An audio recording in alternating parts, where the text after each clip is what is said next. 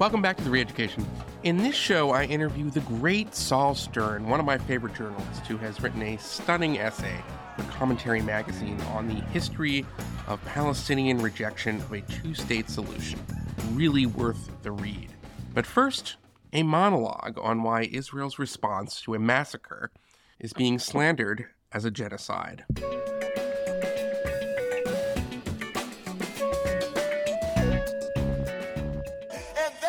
We focus on Gaza at this moment because a genocidal attack is taking place. Yeah.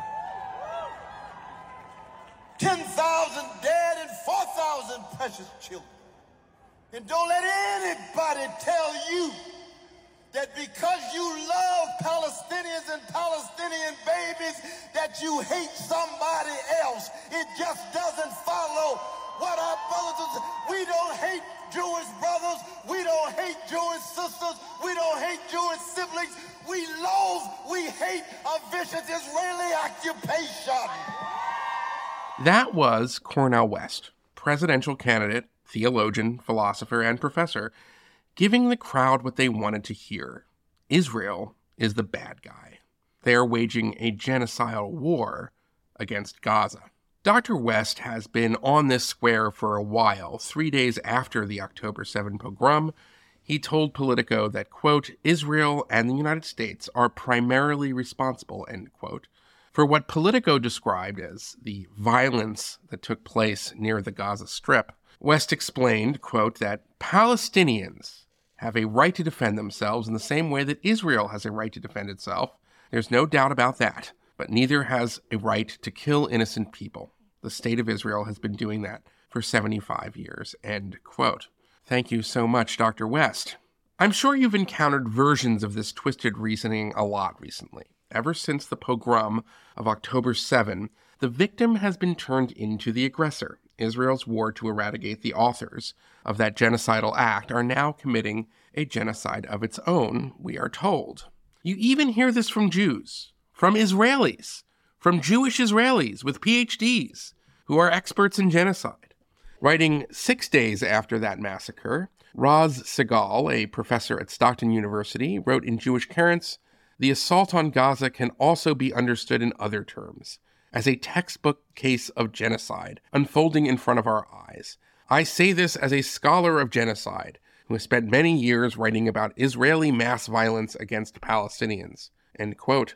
Segal and others base this largely on some impolitic comments from Israeli officials after the horrors of October 7.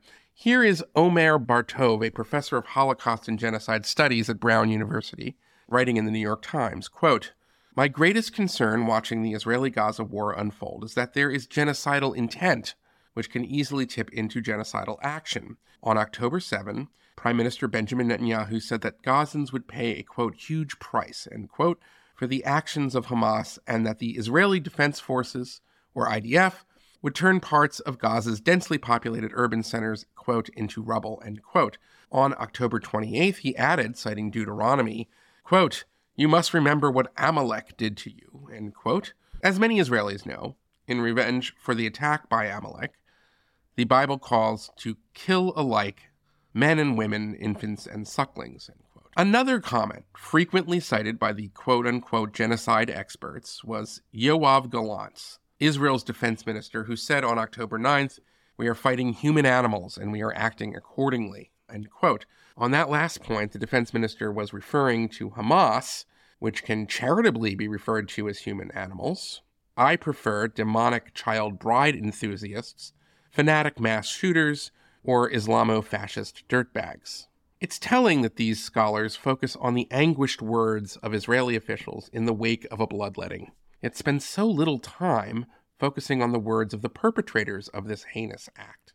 And their focus is selective, even of the Israelis. Here is an IDF spokesman explaining the initial bombing campaign.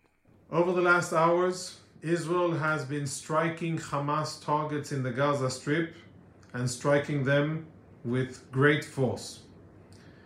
We have struck almost 2,000 targets in the Gaza Strip, and we will continue to strike these targets. Now, which targets are we striking? We are striking Hamas's military infrastructure. That is what we're aiming at. The unfortunate, sad situation in the Gaza Strip is that ever since Hamas took control, almost 20 years ago, of the Gaza Strip, they have been building their military infrastructure underneath their civilians. So how do we get to this? Less than 6 weeks ago, Israelis were slaughtered, raped, abducted in a killing spree by an organization that boasts of its desire to rid the Jewish state of its Jews. Israel responds by urging Gazan civilians to move from the northern part of the Strip to the south. It bombs places where it believes Hamas commanders and fighters are located, have stored its weapons, or are firing rockets. Civilians are killed. This is true, and that is a tragedy. But Israel does warn the residents before dropping these bombs. At first, Israel cut off its share of the water and electricity into Gaza as a tactic to force Hamas to release its hostages. Gaza relies on Israel for about 13% of its water and half of its electricity. After international outrage, Israel restored the water and electricity, and they did so in less than a week. Earlier this month, Israeli troops finally began its incursion into Gaza, after many delays, and many warnings, I might add. And on Tuesday, the IDF launched operations inside Gaza's largest hospital, Al-Shifa, which rests atop a Hamas command center. Now, what I just described is a series of war crimes. They are not war crimes by Israel, they are war crimes by Hamas, turning a hospital into a military headquarters, storing weapons in mosques and schools, abducting children and the elderly, mass killing and rape. They are war crimes. Yet the government of Gaza does not care about any of that because it doesn't recognize international law. Israel, however, does. International opinion matters a great deal to a small democracy in a way that it doesn't matter at all to Hamas or its patrons in Iran. If Israel wanted to commit a genocide against Gaza, it has the bombs to do it with no risk to their own soldiers. And yet Hamas, who really does want to commit a genocide, are now the victims of a genocide? Well, it's an astounding feat of propaganda. Even though Hamas GoPro'd their own pogrom, the global left, the UN Secretary General, most of our universities, hundreds of anonymous staffers in Congress and the executive branch, and Cornel West, well, they all single out Israel for opprobrium and censure. Now, the reason for this moral inversion comes down to what might be called the weak fascist problem. In the West, we are very good at recognizing the evils of stronger parties in conflicts. No one except the most delusional think Russia is a victim of the war that it started against Ukraine. When news stories about Iran's democratic uprisings make their way into the West, no one has a problem denouncing the regime that kills and abducts the protesters. They are the more powerful party. But when a weaker party, in this case Hamas, seeks the annihilation of its stronger adversary, so many in the international community lose their heads. Some of this, again, goes back to the category errors of Frantz Fanon. Please listen to that episode, Wretched of the Campus. In a world of colonizers and the colonized, there is nothing the oppressed should not do to win their freedom. As I said earlier, this analogy fails when applied to Israel, which is the Jewish homeland and not a colonial project of a far-off empire. But there's another element of this as well, because much of this criticism boils down to the body count, the simple moralist scream of disproportionality, as if the rules of war were akin to Hammurabi's code, an eye for an eye. But this is not how we judge modern wars. More Germans died in World War II than Englishmen. More Japanese died than Americans. But that does not make the Allies the war criminals. The justness of the Second World War accounted for the ends when judging the means. The world is a safer place because the Japanese fascists and German Nazis were destroyed. They were evil. They started the war. They sought conquest.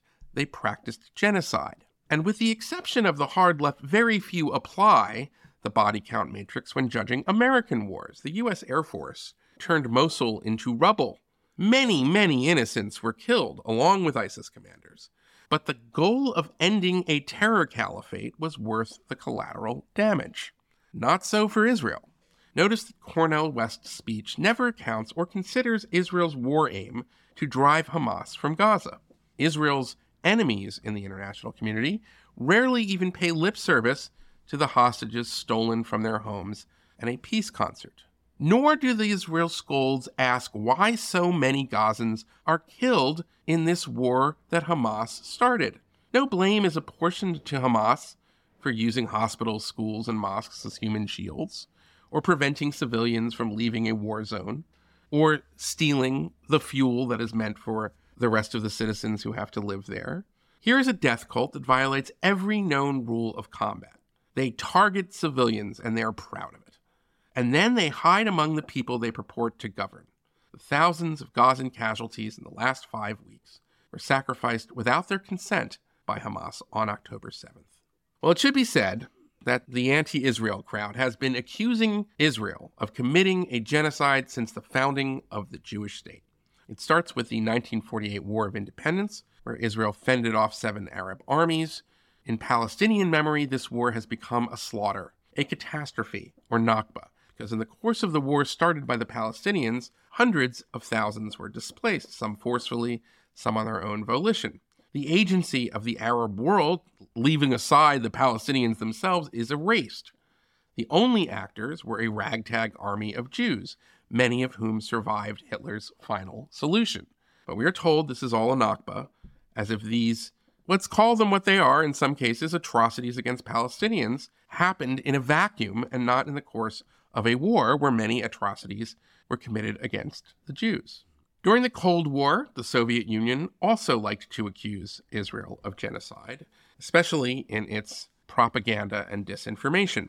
After the massacre of 3,500 civilians at Sabra and Shatila, refugee camp in Lebanon, by Israel-aligned Christian militias, and no doubt about it, this was a terrible atrocity. The UN General Assembly, though, voted to condemn it, you guessed it, as a genocide, which it was not. At the time, the Soviet ambassador said, "The word for what Israel is doing on Lebanese soil is genocide. Its purpose is to destroy the Palestinians as a nation," end quote. Well, this just wasn't true. Admittedly, again, there are atrocities and terrible things that happen in war, and I would say that Sabra and Shatila probably is the worst that Israel has been associated with.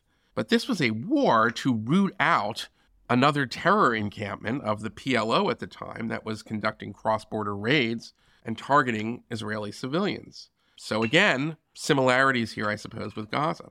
Now, one has heard more recently, after Operation Cast Lead in Gaza, in 2010, the historian Martin Shaw concluded, yes, once again, Israel has committed genocide, and on it goes. So I say all that because what you're hearing now is not really anything new. But we should also say that it's just utter nonsense. Just consider that when Israel won the Six-Day War in 1967, taking over the West Bank and Gaza, the Palestinian population was roughly 1.1 million people. Today, it is 5.3 million. This is the worst genocide ever, if it is indeed a genocide, which of course it is not. Another reason why the charge of genocide is a blood libel is because it's a de facto justification for future atrocities against Jews. Many anti-Zionists follow this logic to its conclusion and argue for the erasure of the Jewish state, to their shame. Others, however, will not go that far, and Cornel West is a great example, because he is not prepared to say that Israel should not exist. Instead, he bellows and brays for a ceasefire. We loathe and we hate a vicious siege against Gaza. And the least we can do at this moment of overwhelming barbarity is have a ceasefire. And yet you got these cowards in Washington, D.C. talking about a humanitarian pause. Please get off the crack pipe. Wake up. See the humanity of precious Palestinian brothers and sisters. Now, what Dr. West and so many others right now in the West who claim alleged solidarity with Palestine do not understand is that a ceasefire offers the cruelest outcome for both Israel and the Palestinians. By leaving in place a genocidal death cult, Cornel West's efforts to save Palestinian babies, as he says, will ensure that many more of them will be sacrificed in the next war that Hamas starts. After all, October 7 was itself a violation of an earlier ceasefire with Israel. And don't take my word for it. I want to quote now from Hamas Politburo member Ghazi Hamed, who said on October 24th, quote, The Al-Aqsa flood is just the first time, and there will be a second, third, and fourth. Will we pay a price? Yes, and we are ready to pay it. End quote. But don't tell all of that to the fringe of the Jewish left that blocked the doors to the Democratic Congressional Campaign Committee this week, wearing shirts that said ceasefire now. We're outside the DNC, we're outside the Democratic Party headquarters because this party claims to be on the side of life and peace and equality, and we're saying that we want them to live up to their values and oppose this horrific war and call for a ceasefire now, and we're being responded to by the police shoving anti-war activists down the stairs, shoving peaceful protesters back with their bikes. Well, sorry, not sorry. All of this comes down to a singular standard for the world's only Jewish state that does not apply to any other nation on the planet. I call it the hard bigotry of impossibly high expectations. As Israeli soldiers carry cans of gasoline in a free fire zone to Al-Shifa Hospital and deliver incubators, in a fight to take out the terrorists lurking underneath, millions demand a ceasefire. It's a genocide, they say. Well, we know that's a lie. But the lie is working, as we see the initially strong support countries in Europe, like France, and even some inside the Democratic Party begin to wane. It presents a difficult choice that Israel has tried to avoid for years. Israel knew that Al-Shifa Hospital hosted the Hamas command center during Operation Cast Lead in 2009, but Prime Minister Netanyahu did not finish them off in that war, in part because the blowback would have been too intense. Well, he doesn't have the luxury of that half measure today. As Israel's fourth Prime Minister Golda Meir put it, and it applies so much to what is going on right now, if we have to have a choice between being dead and pitied and being alive with a bad image, we'd rather be alive and have the bad image.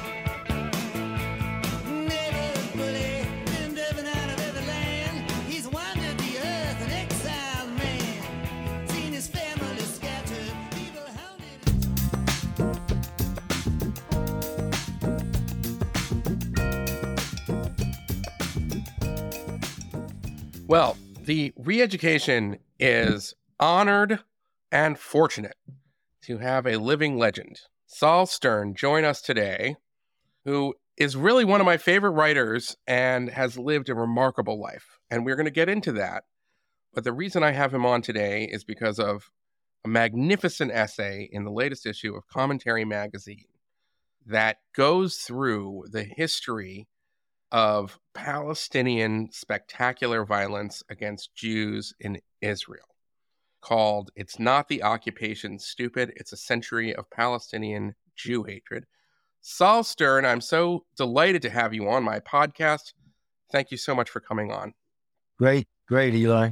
Looking forward. Okay. Having a little chat. Yes. Okay. So I want to start off by telling us, who was Haj Amin al-Husseini? Haj Amin al-Husseini was from the Husseini clan, one of the two ruling clans in Palestine.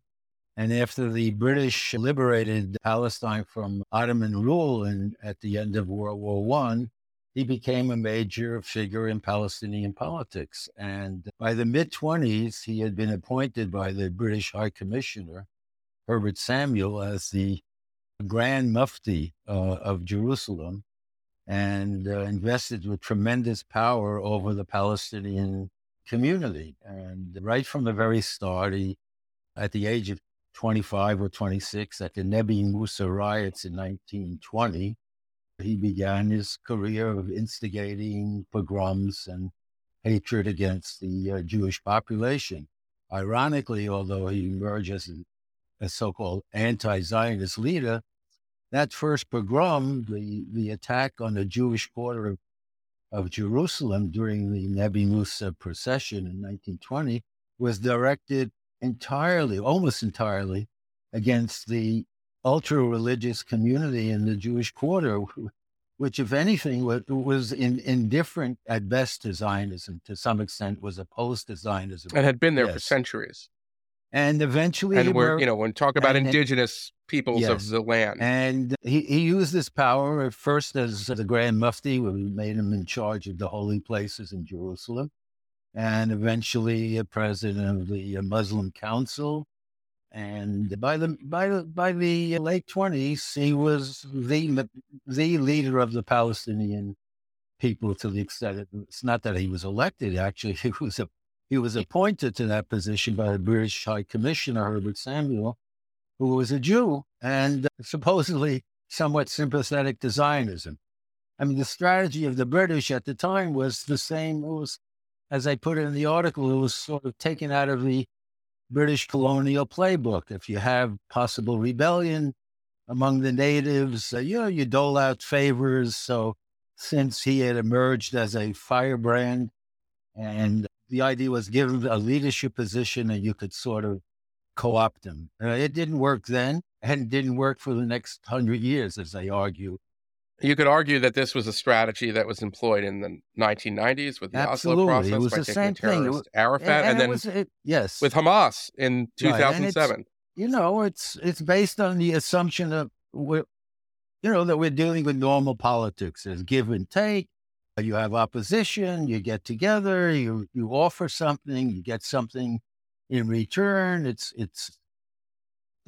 used all the time in diplomacy, but it never worked. And I detail how it never worked for the next 100 years, whether it was tried by the British colonial administration or the mandatory authorities in the 20s and 30s, or later by the UN, and later by two different Israeli governments. First, the Rabin government in the Oslo process, and then the Olmert government in 2008, where basically, again and again, Palestinians were offered a state if they would just give up their war against the Jews.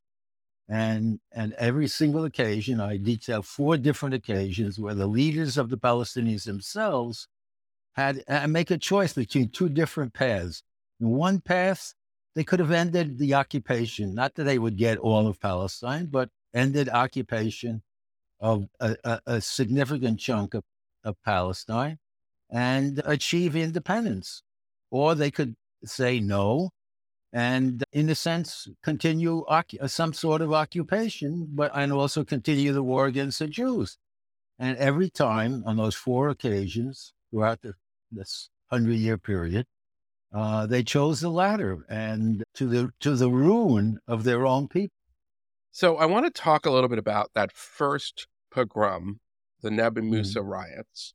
Tell me about, just paint the scene for us. What happened there? And because I want to tie it into the current moment, because there was, in fact, as you write in this piece, and I've read this obviously in history books, that there was a kind of fake rumor that there would be either the reconstruction of another temple or the destruction of the Al-Aqsa That was later. That was in the 29. Right? I'm sorry. You're jumping ahead. I'm sorry. That was next pogrom, 1929. Okay, so my bad. So let's start then with, tell me about what happened in the Nebi Musa riots of 1920.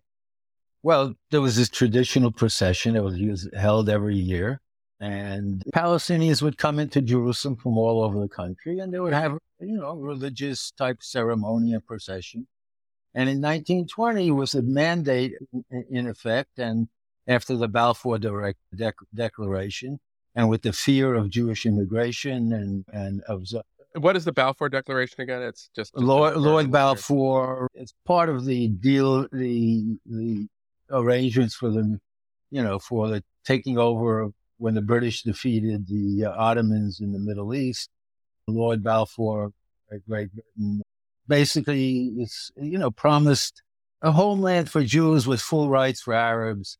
It was sort of the great victory of Zionism in getting the British behind, at least in declaring that there would be a place for some sort of a Jewish homeland in the area at that time known as Palestine, which at that time was, of course, on both sides of the Jordan River. It included everything that's now Israel, the West Bank, plus the Kingdom of Jordan. It was basically part of the historic Palestine. And when the British Mandate was established, it was for both sides of the Jordan. Then they lopped off one part of the eastern part of Palestine on the east of the Jordan River, and created the Emirate of Transjordan, and established Hashemites on basically took Jordan away from the British Mandate. So what was left was the area now known as, the Jordan River to the Mediterranean.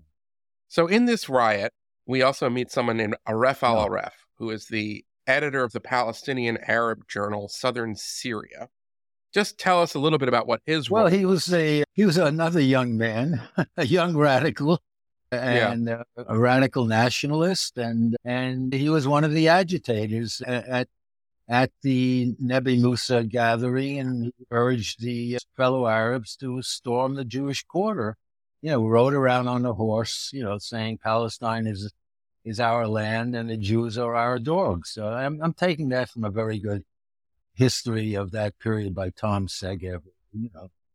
It was a widely, favorably received book about that period. And he eventually, once the riots were suppressed by the British authorities, both Haj Amin al-Husseini and Aref al-Aref were brought to trial, but they had escaped. They were sentenced to 10 years.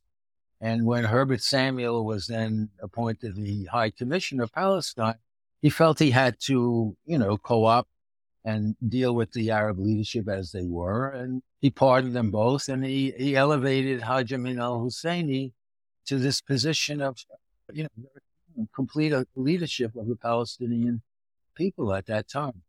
And Haj Amin Husseini continued, and it was quite a story. First, in 1929, he agitated. Yeah, let's talk about 29. He now. Spread the rumor that the Jews were going to take over the the holy place and create a temple there. Total manufactured. Right. Again, there was another riot and storming of the Jewish quarter, and then shortly later, a massacre in the Jewish community of Hebron, about 20 miles from Jerusalem.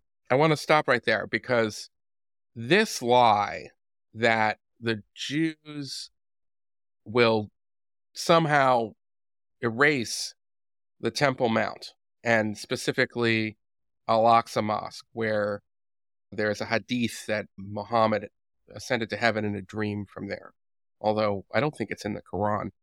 That is a lie that is told today. In fact, one of the many justifications of the atrocities of October 7th was the alleged presence of religious Jews on Haram al-Sharif, or the Dome of the Rock, and the threat to Al-Aqsa. And indeed, this disgusting massacre was called Al-Aqsa Flood. That's right.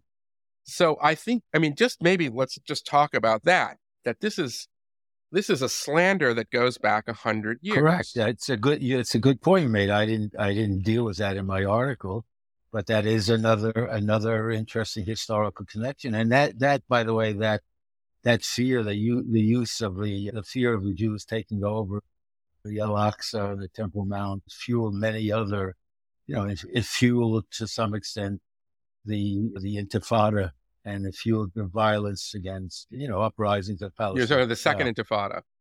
Right. And by the way, we should say, and this is a very important point, and I want to kind of get your thoughts on this, and we're still going to keep talking about the Hebron riot. This idea that there is this delineation between Islamist groups or Islamist Palestinian groups versus, let's call them, nationalist groups like Fatah. But we see that they share the same language, they share a same kind of mythology, and they share many of the same tactics. So Arafat, the alleged secular leader, he comes from that secular background, he creates the Al-Aqsa Martyrs Brigade after the Second Intifada, back to that mosque. Hamas launches Operation Al-Aqsa Flood. 1929 is a riot predicated on the lie that Al-Aqsa is in danger from Jews. Correct. You make, again, that's a good point.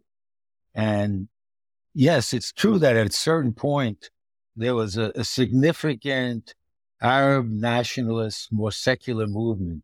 And in an early article and commentary earlier this year, I pointed out that the person that's the writer, academic, Constantine Zurek, born in Syria, a Greek Orthodox, became one of the leading Arab nationalists with a secularist approach. He incorporated the same anti-Semitic ideas into his own writings. And when he wrote the first book on the Nakba, he did it as an Arab nationalist and a secularist. He was not an Islamist. But he viewed the coming of the Jews and the Zionist enterprise in the same way and not that differently than the Islamists did. It was a violation of the idea of the whole area was one united Arab nation, and the Jews had usurped it, and they did it. Zionism was based on sinister Jewish power. Zurek had been educated in the United States. He was a member of the Syrian delegation to the UN in 1947. And he used that to argue, well, I've seen them. I've seen how the Zionists, with their control, the Jews, with their control of power in the United States, with their control of the newspapers, with their financial control, he put that into his first Nakba book. And it was the same you could have read from Father Coughlin or Henry Ford, just traditional anti-Zionism, anti-Semitism. Well, I want to, and that's an important thread, but I think we should also say the concept that this is Muslim lands that should not have Jews in them goes back to Islam. That's Dar al-Islam versus Dar al-Harb. The land of war versus the land of peace. And the land of peace is Muslim-controlled land. Yes. And that is a concept that is shared by both the so-called secular nationalist part of the Palestinian liberation movement and the Islamist strain. Well, yes. Yeah. You summed it up exactly. Okay, so I want to now continue to talk a little bit about Hebron, because the Hebron riots are spectacularly violent and brutal. Maybe just talk about the kinds of things that were done to yeshiva students, to regular Jews. These were not attacks on soldiers. These were attacks on civilians. There's a famous story about a rabbi who gives safe harbor to many of his students, refuses to let them out, and then there's a disgusting riot, and maybe talk a little bit about what they ended up doing. Yeah, the mobs just, in a way, was very similar. You can draw a connection directly to October 7th. Of course, they didn't, the Palestinians didn't have many guns and bombs at the time, and they didn't have a military form. That would come later in the 1930s when they started the revolt against the British. But it was mostly done with sticks and stones and whatever they could get their hands on. And you're exactly right. There was no military. There was no Haganah in Hebron. There was no self-defense force. It was, again, pious also Jews who'd lived there for centuries. Pious Jews had lived in Hebron for centuries. And again, didn't even consider themselves, many of them, a part of the Yeshua, or the Zionist. By that time, there was a Zionist community and the beginnings of self-defense. But it was mostly, along the coast, that part of Palestine, not in Hebron. So it was an attack on a totally defenseless civilian population. But I think many people were shocked by the images of mutilated bodies. That was a feature of the Hebron riots. I think there were maybe 3 dozen or 4 dozen Jews who were castrated. Yep. There were rapes. So that kind of, I guess you could almost, it goes back to Mesopotamia. It goes back to, this is ancient warfare. This is something that we associate with like Carmona or Genghis Khan. And that kind of spectacular violence has been a feature as well of these Palestinian pogroms. Exactly. That's right. I call it, it's a combination. It's a century of Palestinian rejectionism politically and of Jew hatred, Yep. direct Jew Yes. hatred, translated because it's the Jews, and it doesn't matter whether they're, it spills over. It doesn't matter whether the Jews that want attacks happen to be Zionists and actually want to establish an independent state, or they're pious Jews. They're all lumped together, and that's the trope of the anti-Semitism behind it. All the Jews are devious and manipulative and interlopers with no claim to a land. Interlopers in terms as a people, of course. The idea of people on the other side would argue, well, actually the Jews were treated better in the Arab lands, even though they were quote dhimmis and often in Europe. The late Dr. Bernard Lewis, of course, made this argument. But that's, even if that, to an extent it was true, it's irrelevant. Every group, every people in the world has a right to aspire to have a nation or peoplehood. And if all the Jews in the world were pious Jews, were just content to study Torah, no matter where they lived, and were not interested in politics, okay, but we're not. Now, if we could, I'd like to ask you about Haj Amin al-Husseini's relationship with the Third Reich, and particularly Adolf Hitler. Yeah. Let's talk a little bit about that. Well, eventually Haj Amin al-Husseini became the elected leader, among eight leaders, of something called the Arab Higher Council, which was the first real political body that's separate from the religious bodies, that was recognized eventually by almost everyone as representing the Palestinian Arabs. And in the mid-30s, 36, 37, they started a revolt. By this time, during the revolt against the British, of course, they were hunting for him, and he escaped to Lebanon, and he kind of directed the revolt from Lebanon. When that finally failed, he headed off to Iraq. He became part of the pro-Axis, pro-Nazi revolt in Iraq against the government. It was the British-backed government of Iraq. And he escaped again and wound up in Berlin and just before the war started. And he was there until Germany surrendered, and he was given a place of honor. Many of the people he met with Hitler. He met with Hitler. There are memos in the German archives indicating that Hitler actually confided to him about the coming final solution.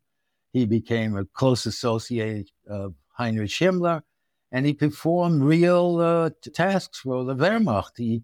He went to Bosnia, and because of his influence in the Muslim world, he recruited Bosnian Muslims to join the Waffen-SS. When the war, when Germany surrendered, the French captured him and held him, and the Yugoslav government asked for his extradition to be tried on war crimes. The French government held him for about a year and a half. There was tremendous pressure from French Foreign Office people and even American State Department people not to prosecute him because of the reaction in the Arab world. And he escaped. He was a great escape artist. He escaped from a villa outside Well, he was Paris. allowed to escape, as you write. Yeah, the stories are that they weren't guarding it too close. He had become a headache for the French, and he got to Egypt, where he was welcomed as a hero, as a conquering hero. And there he meets a man named Hassan al-Banna. Yeah, who was the founder of the Muslim Brotherhood. And there's a kind of eventual connection. We're coming, full circle back to October 7th, because Hamas is the Palestinian branch of the Muslim Brotherhood, steeped in anti-Semitism and Islamic supremacy. And in Egypt, Hajj al-Husseini has an alliance with the Muslim Brotherhood. They work together and eventually send troops into Palestine to start fighting against the Jews, even before the British leave in 1947.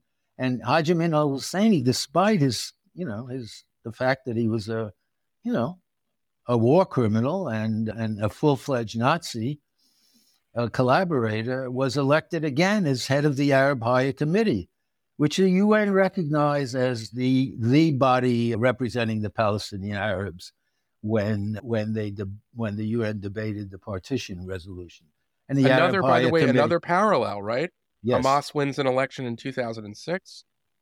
Hajj Amin al-Husseini wins his election in the Arab Council. It's the history is repeating Yes. it, or at least it rhymes, right? Yes, unfortunately and tragically, and Yes.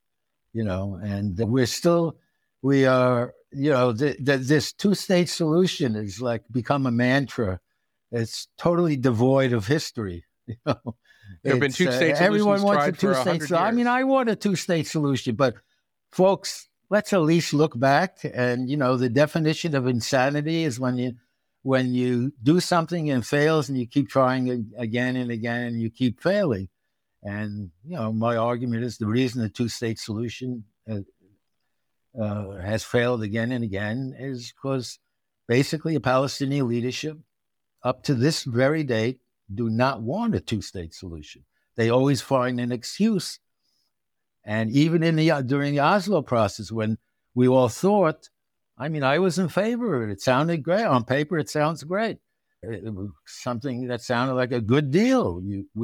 The Israeli government rescued Yasser Arafat from lonely exile in Tunis and installed him on the West Bank in Ramallah and gave him all these perks, and he was a leader of the Palestinians. And the idea was after 5 years, everyone would negotiate, we'd have a final status solution, which would basically be the two-state solution.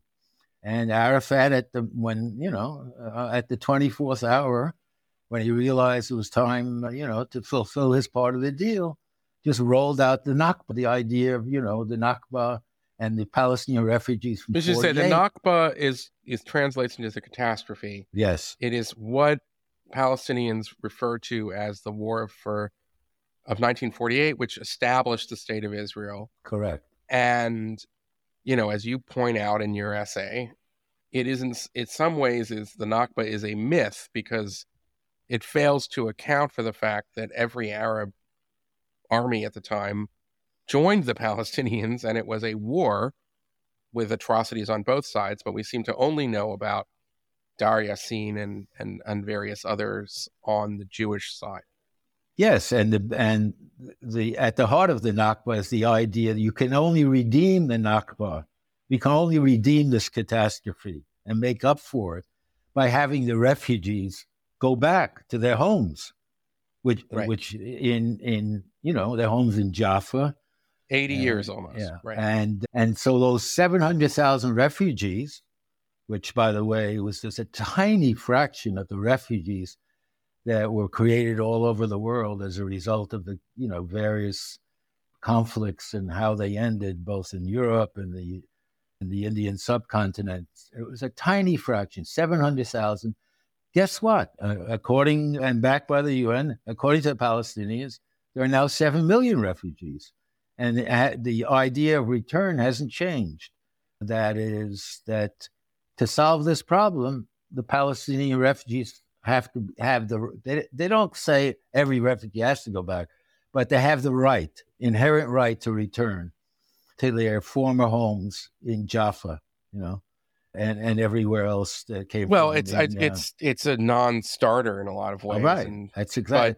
And it's deliberately a non-starter, except the problem is it's always thrown in at the end. Like, that's been the problem. So during Oslo, there was a general sense that we would have this interim period that was part of the agreement, and then we have final status. All of a sudden, at the end, Arafat says, no, wait a minute. We forgot about the Nakba and the 7 million, at the time, 5 million refugees.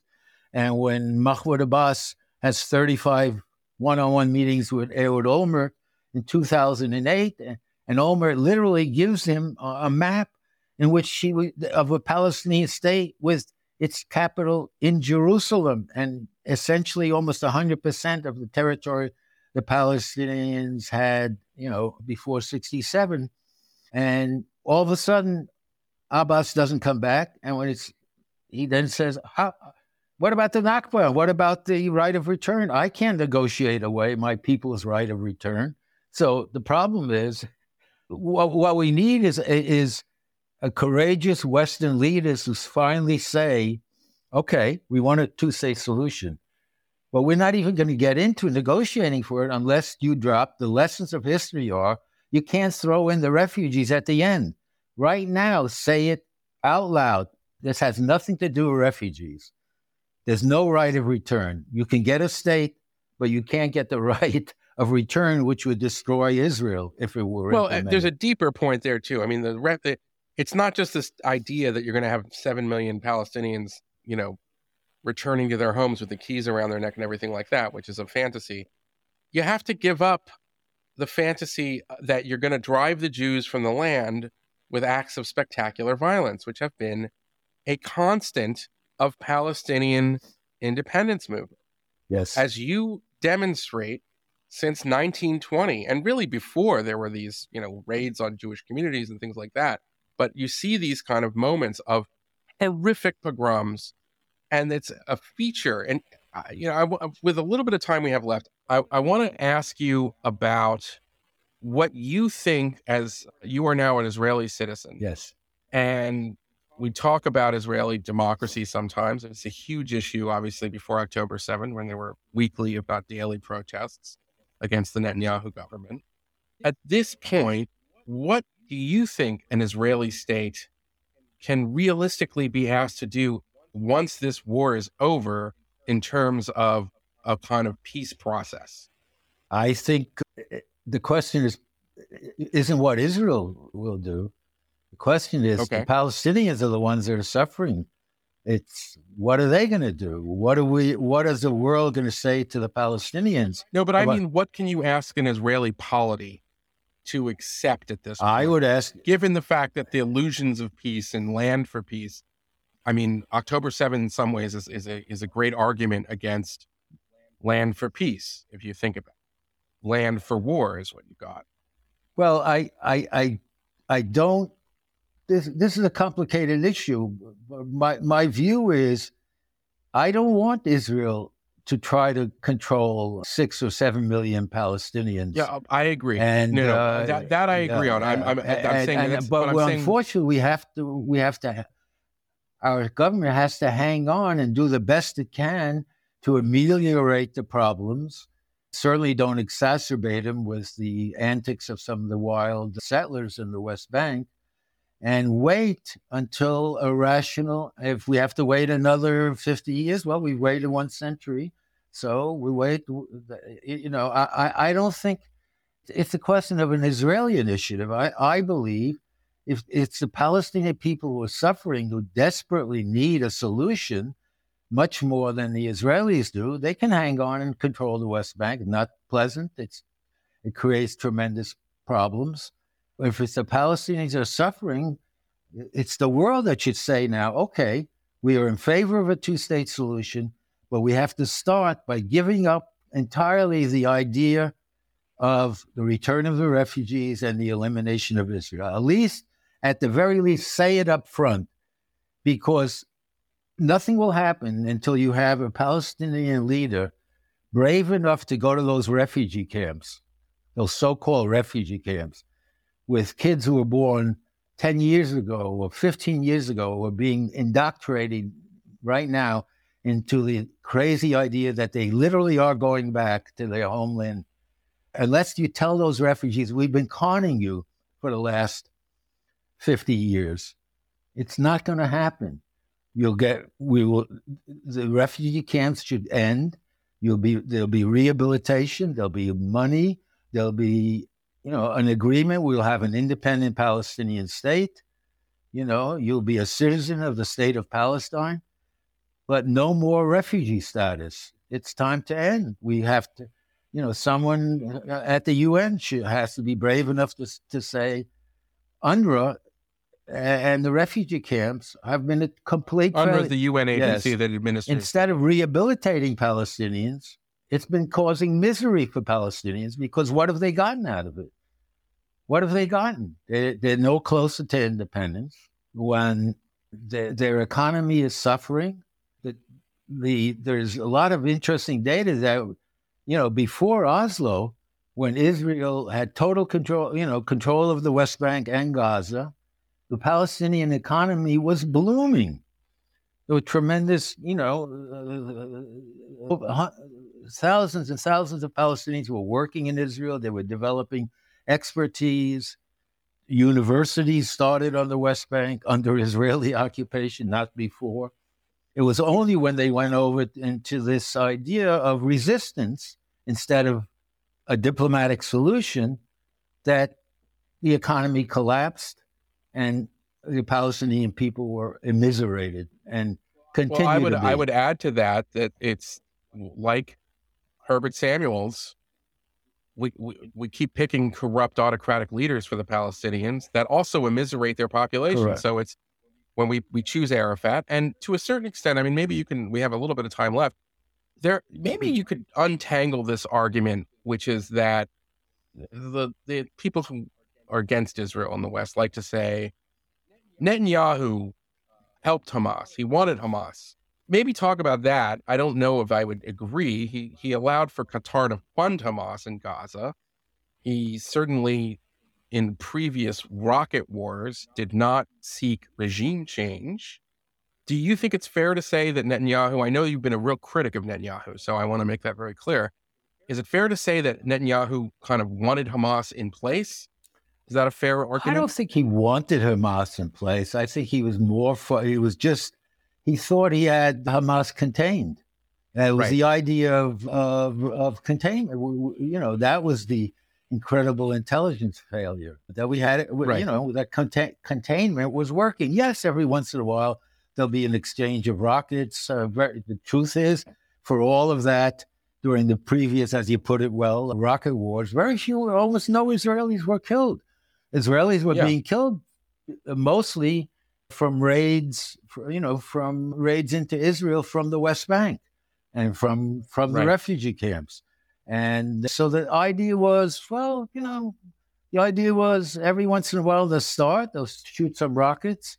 It's their way of getting more money, and the more money will come from Qatar. We'll have a ceasefire and it'll quiet down. There was no sense that there was a real existential threat. And I think the government was it was not just an intelligence failure, not to have, it's best symbolized in a way that the focus on the West Bank rather than Gaza was that on this holiday, Simchat Torah, the Shabbat, they allowed a group of peaceniks, hippies, to have a concert a mile from the Gaza border. There were no soldiers there. Where were the soldiers? First of all, it was a Shabbat, so it's a Jewish country, and a lot of soldiers get the weekend off.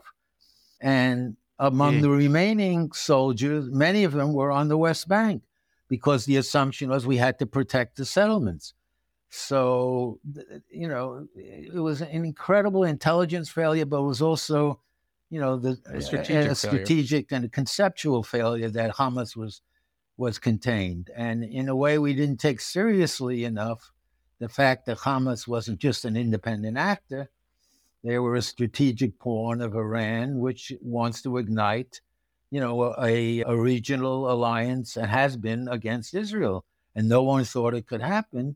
And unfortunately, this is a strong possibility coming from the north and the south and from the West Bank. And there'll have to be a reckoning about that. I hope, this unity that suddenly we see in Israel will last, and at least there'll be a rational discussion, political discussion, of what are the priorities for Israel at a time when it's literally survival is at stake. I really believe it is. At a time when it's your survival is at stake, you don't play around, tinker around for shallow political reasons with with your constitutional structure, and antagonize half the people. If you think, we don't have the luxury for that. Maybe there are some good arguments for changes in the Supreme Court. I've seen the debate on both sides. I don't say that the other side doesn't have some arguments, but we're in the middle. It's like playing around. It's like Roosevelt deciding to pack the Supreme Court in the middle of World War II and starting a fight. 100%. I mean, there are other analogies. And there was this sense of, we have the luxury of doing this. We have the luxury of having this fight. We don't. We're in deep the country's, the future of the country is at stake. The future of a Jewish state is at stake. Well, that's really brilliantly put. I commend this article and everything that Saul Stern writes. He's a real treasure and, in my view, a kind of a role model as a journalist who's lived an amazing life. We're going to have you back, Saul, to just talk about your personal story. And I'll just give the listeners a little bit of a taste. If you remember our Deep State episodes, Saul Stern wrote many of those articles for Ramparts magazine. So more on that, about how a kind of rising star of the new left became a neoconservative Zionist. Can I call you that, Saul? Not bad. Definitely a Zionist. Okay. And the original neoconservatism, yes. Yes, I plead guilty to the old style neoconservatism. Yes. So we will have Saul back soon, I hope, to talk about that. And anyway, Godspeed, Saul Stern. Thank you so much. Wonderful piece. And I'm so glad you could spend the morning with us. Thanks. It was a lot of fun. Thanks, England. This has been The Re-Education with Eli Lake, a Nebulous production. Please find us wherever you find your podcasts. And if you are listening on Apple Podcasts, please leave a 5-star review. It helps other people find the show and makes us feel really good about what we're doing.